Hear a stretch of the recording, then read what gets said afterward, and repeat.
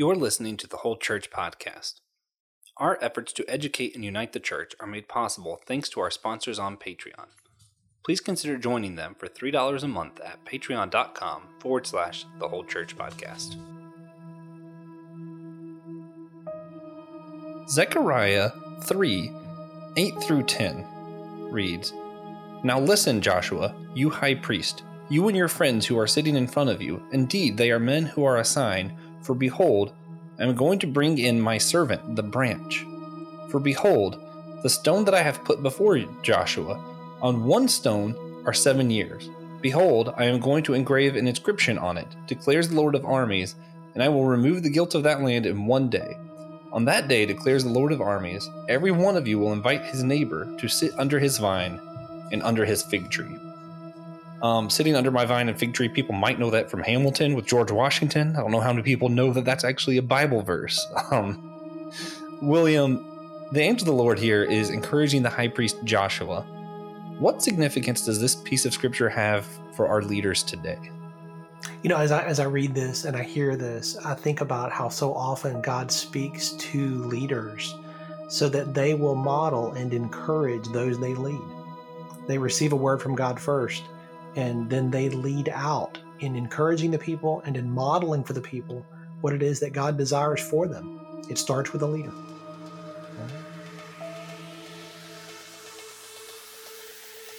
Hey everybody, welcome to the Whole Church Podcast. I am one of your co-hosts, Joshua Knoll, here with the one and only, the best co-host of them all, Tiberius Juan Blackwell. Welcome back to the show. Thank you. Yeah, it's good to be here. It's been a while. Yeah. Actually, sort of been a while. It's been a week since we recorded. 2 weeks since we recorded. Anyway, for those who don't know, Tiberius Juan is TJ. I forgot to say TJ Tiberius Juan Blackwell. So yeah, TJ. All right. Yeah. And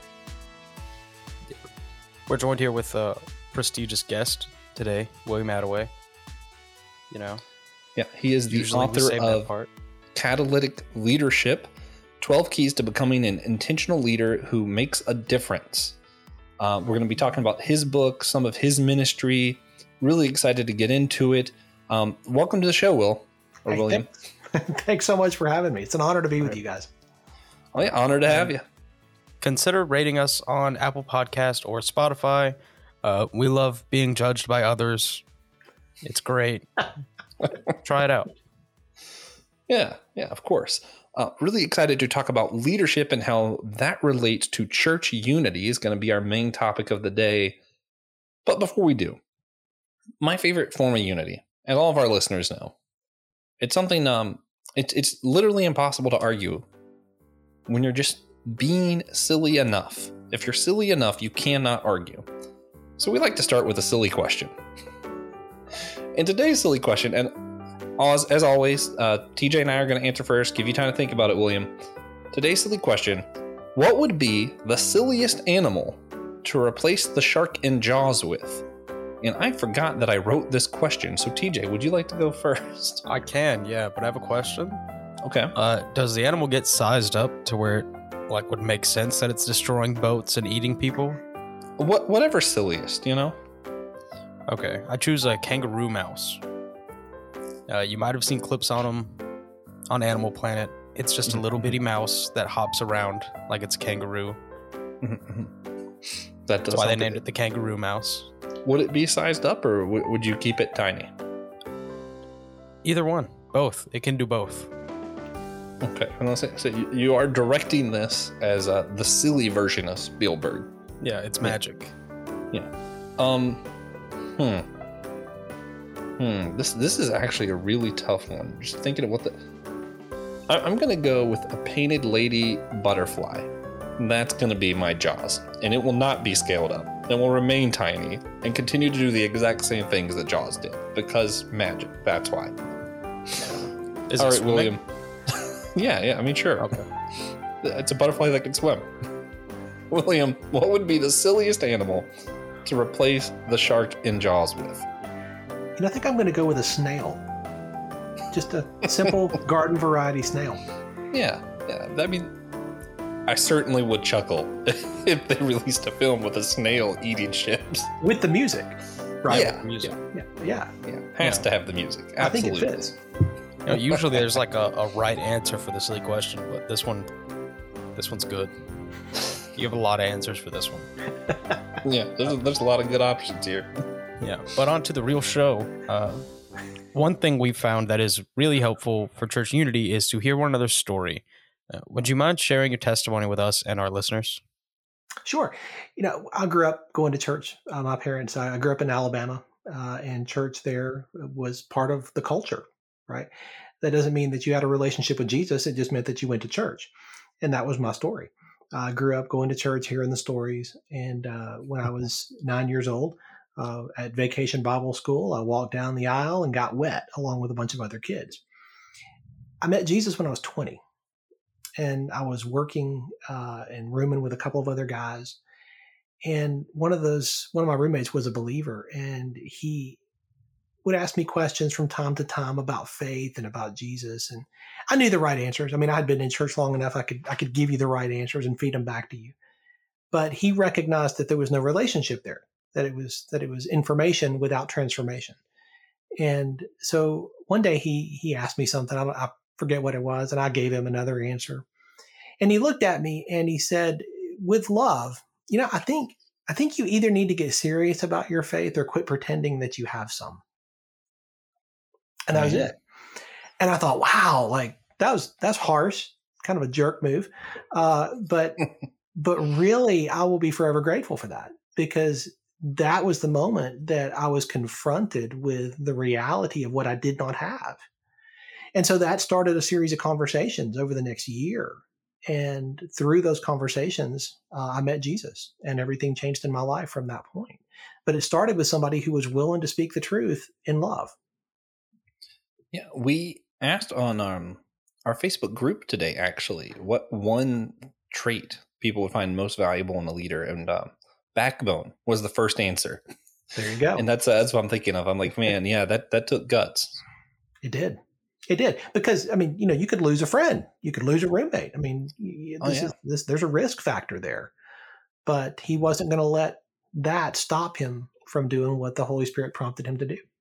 Yeah. Yeah. Honestly, it's pretty similar to part of my testimony. So, oh, yeah. That's I can relate. Yeah. Good friends. Good friends are really the key sometimes. Indeed. So true.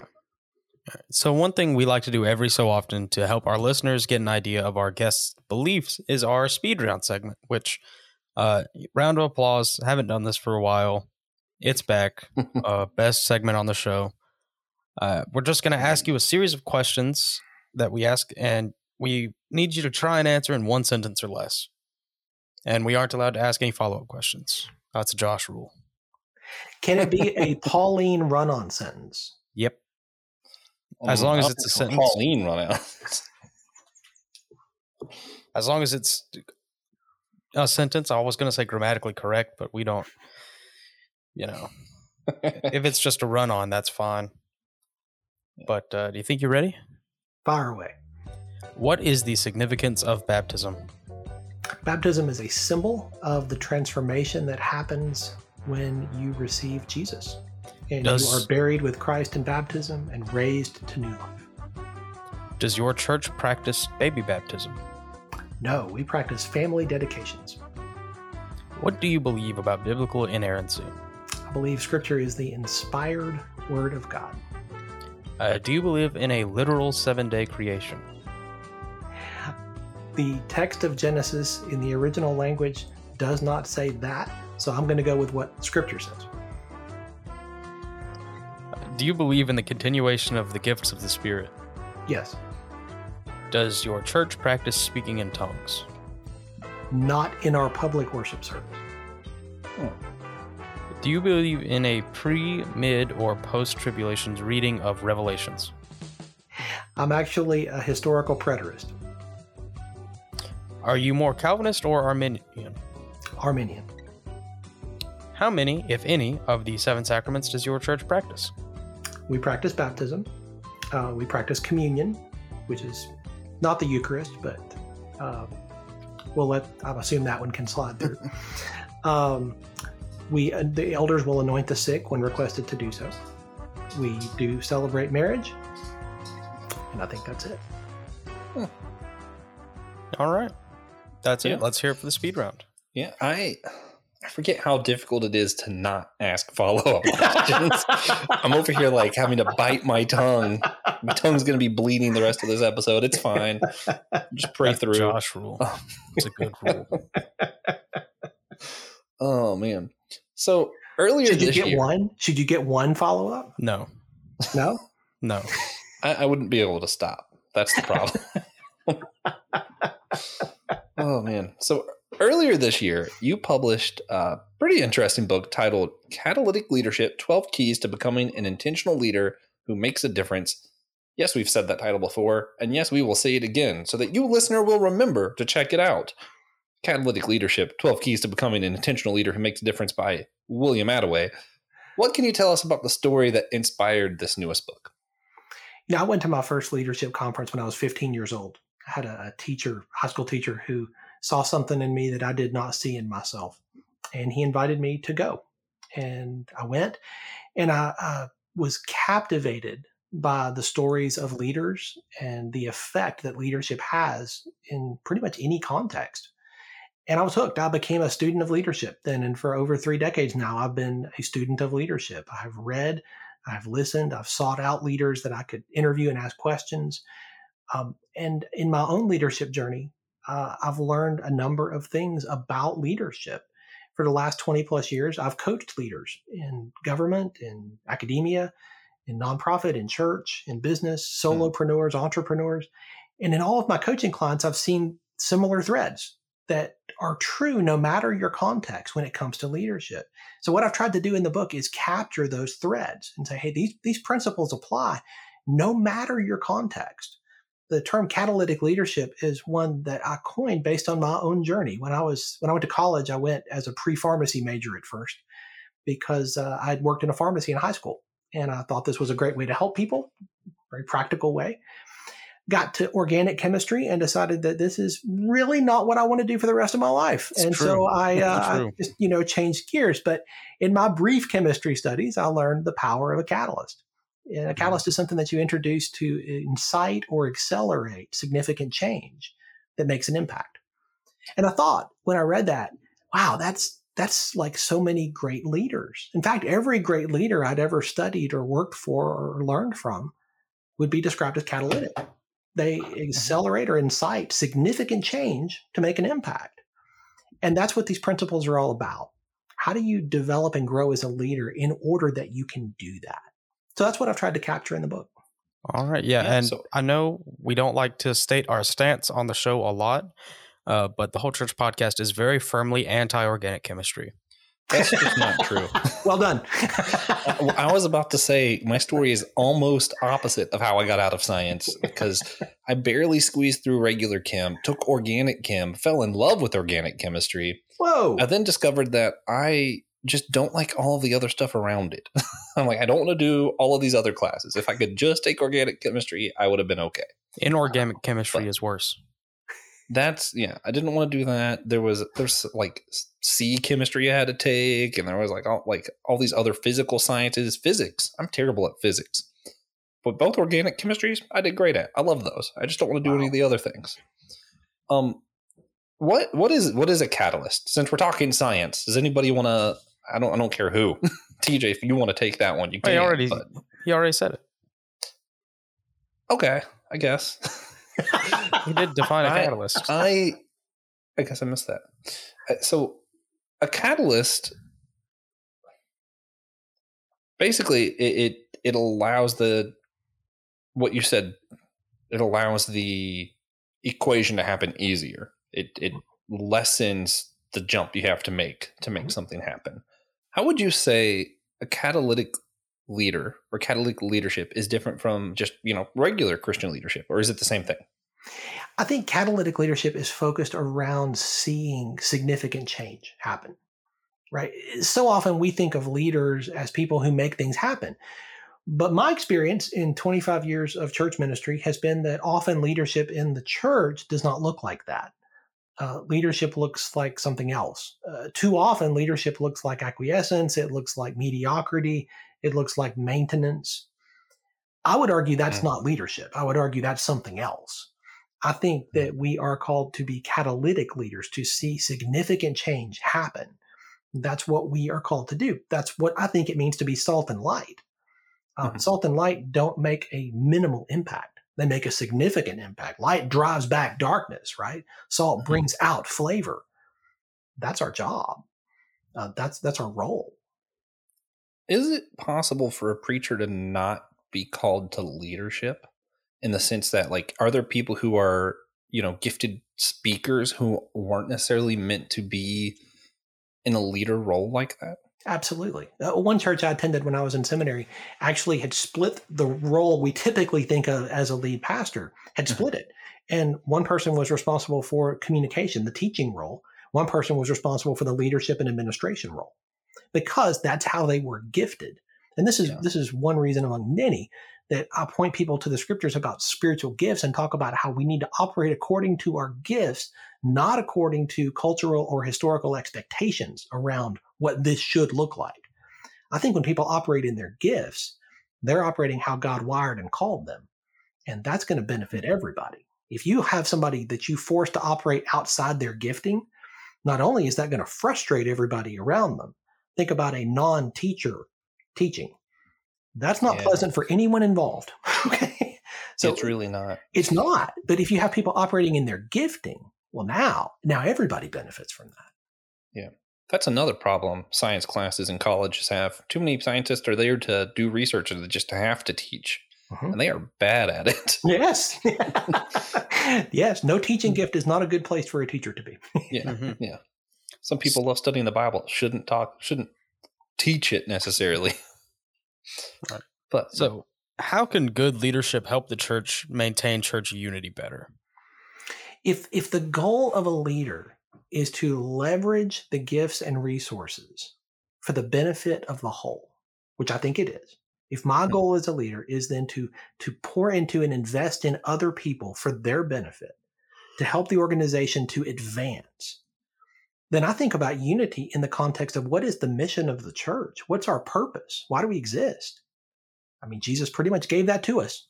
We don't have to look very far for it. So if good leaders then are focused on that, and we're focused on pouring into and empowering people to use their gifts to accomplish that, unity is going to happen.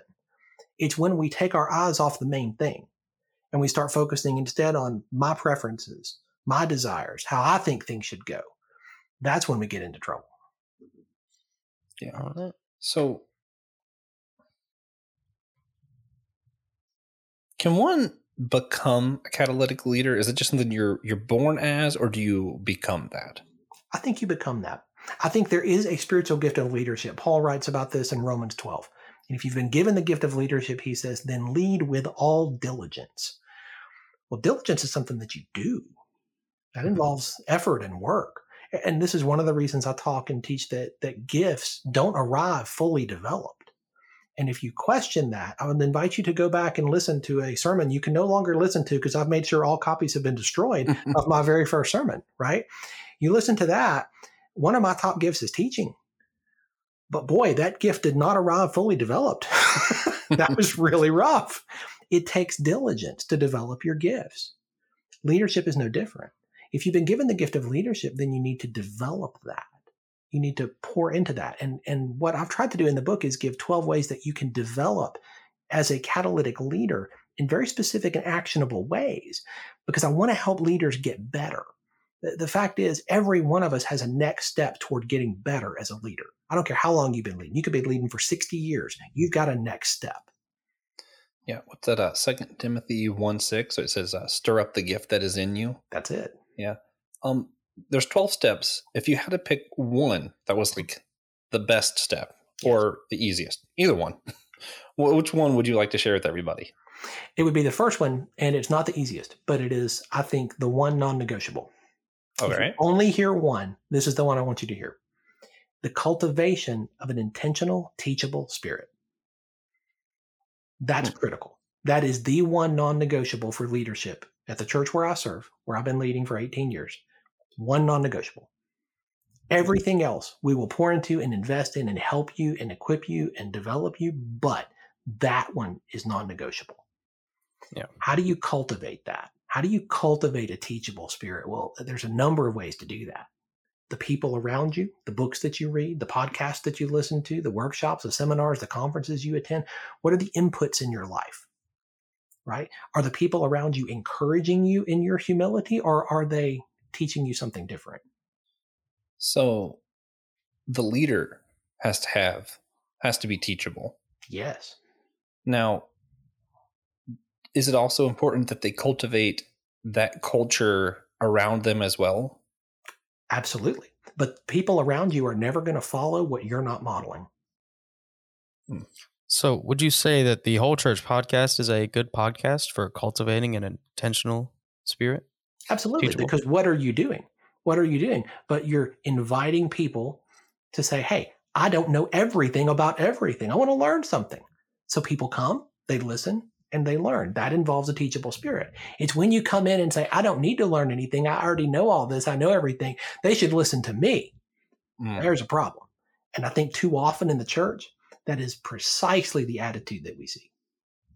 All right. You heard it here first. Whole Church, William Attaway approved. Stamp a of little approval. badge. Yeah. Yeah.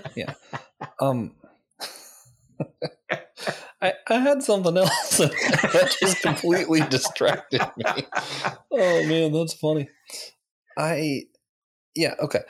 How does having these kind of cultures within our church and having this kind of intentionality on leaders not just have unity within individual churches, but is there a way that could impact our ability to have unity across denominations even? Again, I think it starts with a teachable spirit. And if we do that, if we walk into every situation saying, God, what do you want to teach me here? Because I think you can learn from anybody. Sometimes you learn what not to do. Really, Yeah. but that can be incredibly valuable, right? That teaches me the ditches I want to avoid. But it involves the spirit you approach it with. If you walk into your situation or your circumstance or walk into a conversation or a relationship thinking, well, they can learn from me. Yeah, you've already lost. Yeah. They say a wise man learns, or a smart man learns from his own mistakes. A wise man learns from the mistakes of others. Yes, brilliant. Because I'm not going to live long enough to make all the mistakes myself. Although I'm not if you have close. to make them all yourself. Right, exactly. I'm pretty good at it though. Yeah, I learn a lot from watching Josh. Yeah. I'm just helping TJ to be a wiser man by That is really making kind. mistakes for him. Yeah, That is really kind. Yeah, I'm just, it's just my spirit. Right. It's such a giving spirit, man. It is. It is. So where can people go to find Catalytic Leadership, 12 Keys to Becoming an Intentional Leader Who Makes a Difference? Or any of your other work? It's all available on Amazon. This book and my first book are there. The first book I wrote was 8 years ago around the minor prophets, leadership principles from the minor prophets. This one you can get. Actually, I'd love to offer your listeners a free copy of the book. My goal is to get this into as many hands as I can so people can benefit from this and actually begin to apply it. That's the goal in writing it. If your listeners will go to catalyticleadershipbook.com, they can get a free copy, free paperback copy of the book. All they have to do is cover the cost of shipping so I can get it to them. But we will get a free copy of the book out to them. Nice. I'll make sure I put that link in the show notes as well. And that's awesome. So if you had to give a single verse about leadership that's like your key verse for what you focus on, what would it be? Wow. I think I used to would have said Romans 12:8, the verse I said earlier, that if you've been given the gift of leadership, then lead with all diligence. And I think that's obviously still applicable and that matters. Yeah.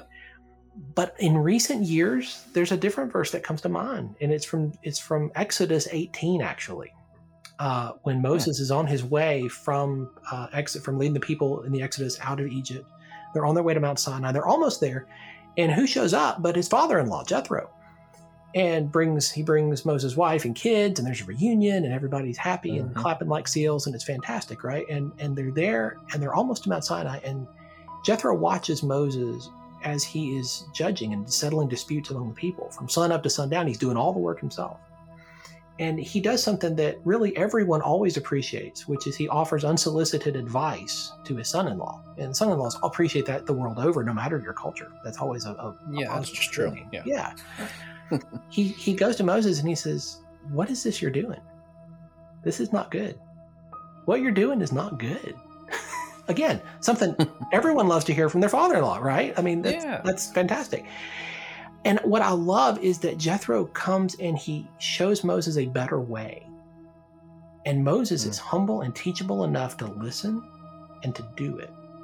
And because of that, because of his humility and his teachable spirit, Moses becomes the leader that we all know now.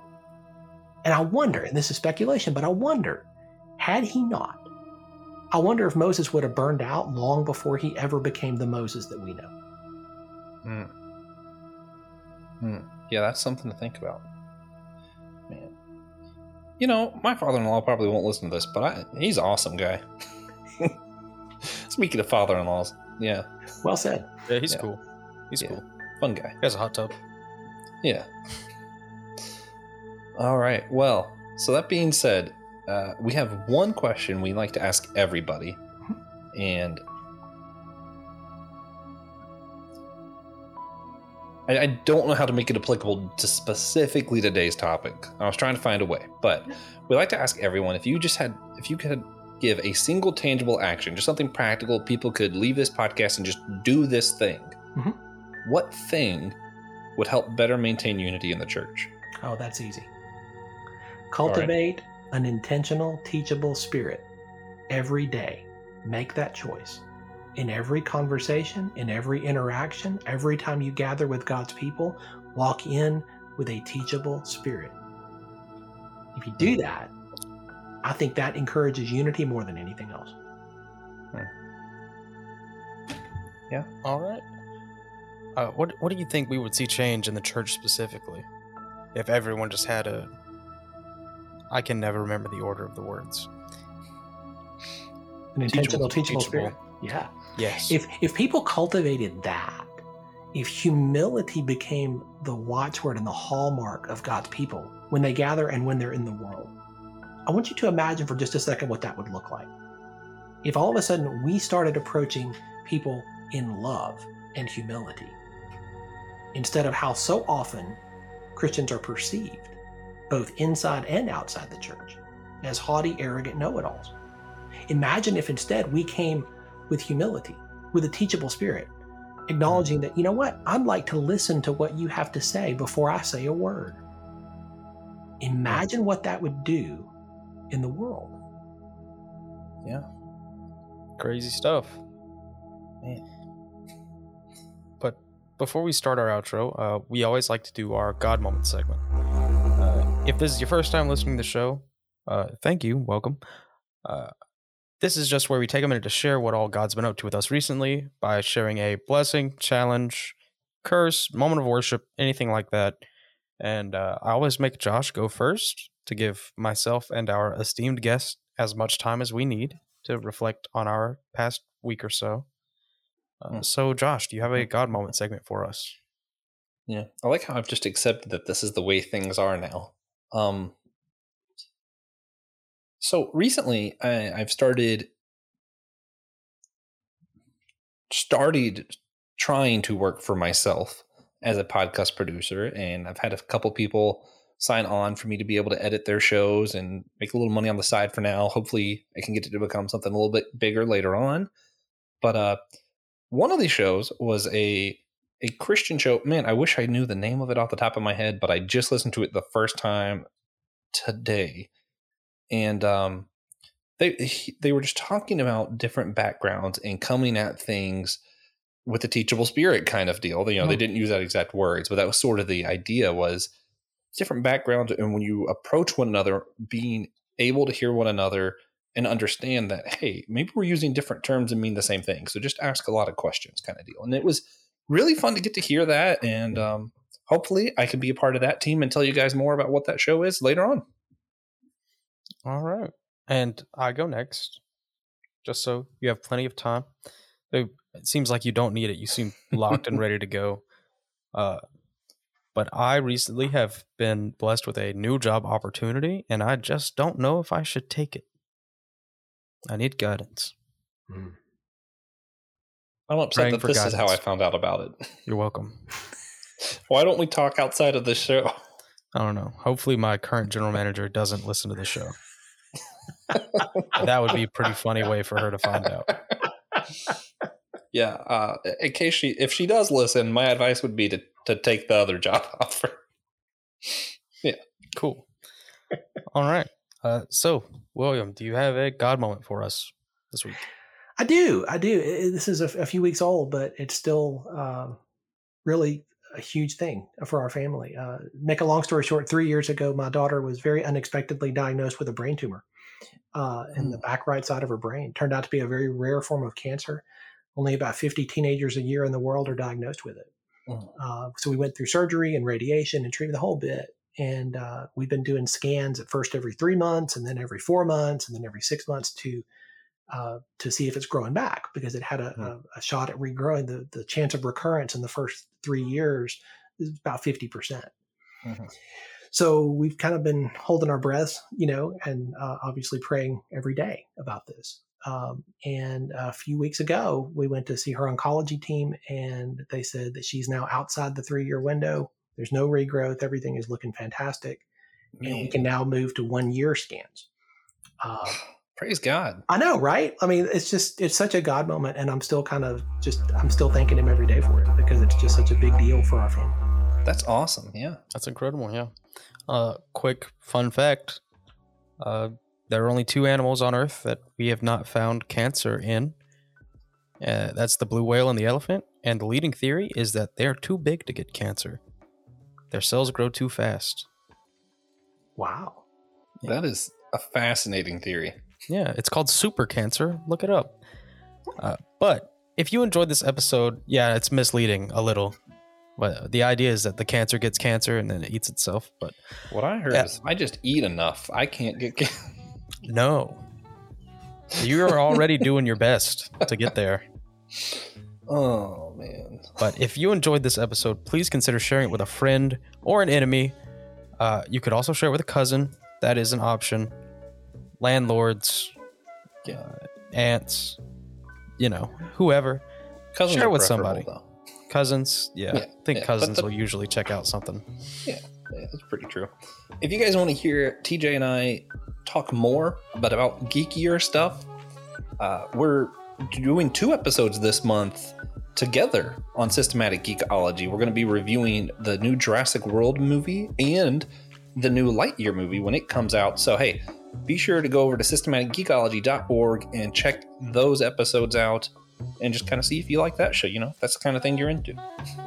Right. And remember, you can leave us a 5-star rating or a 1-star rating. I prefer the 1-star ratings on Spotify or Apple Podcasts. That helps us a whole lot. Thank you for listening to the Whole Church Podcast. We hope you enjoyed this episode. Next week, we will interview Chad M. Mansbridge, author of You Can Handle the Truth and pastor of Bayside Church in Southern Australia. After that, we'll be having another roundtable discussion on church hurt with Pastor Will Rose, Father Jonathan Rasmini, Brandon Knight, and Joe Day. And at the end of season 1, we'll have Francis Chan join us. Yeah, he doesn't know that, but he'll figure it out, so he'll be here. He will figure it out. Yeah. Or season 1 will not end. Yeah, that's how this goes.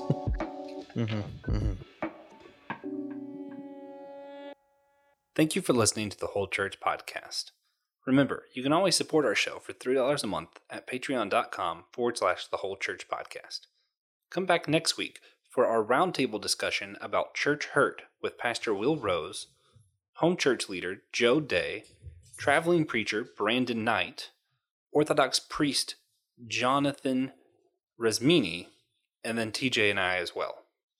Thank you for listening.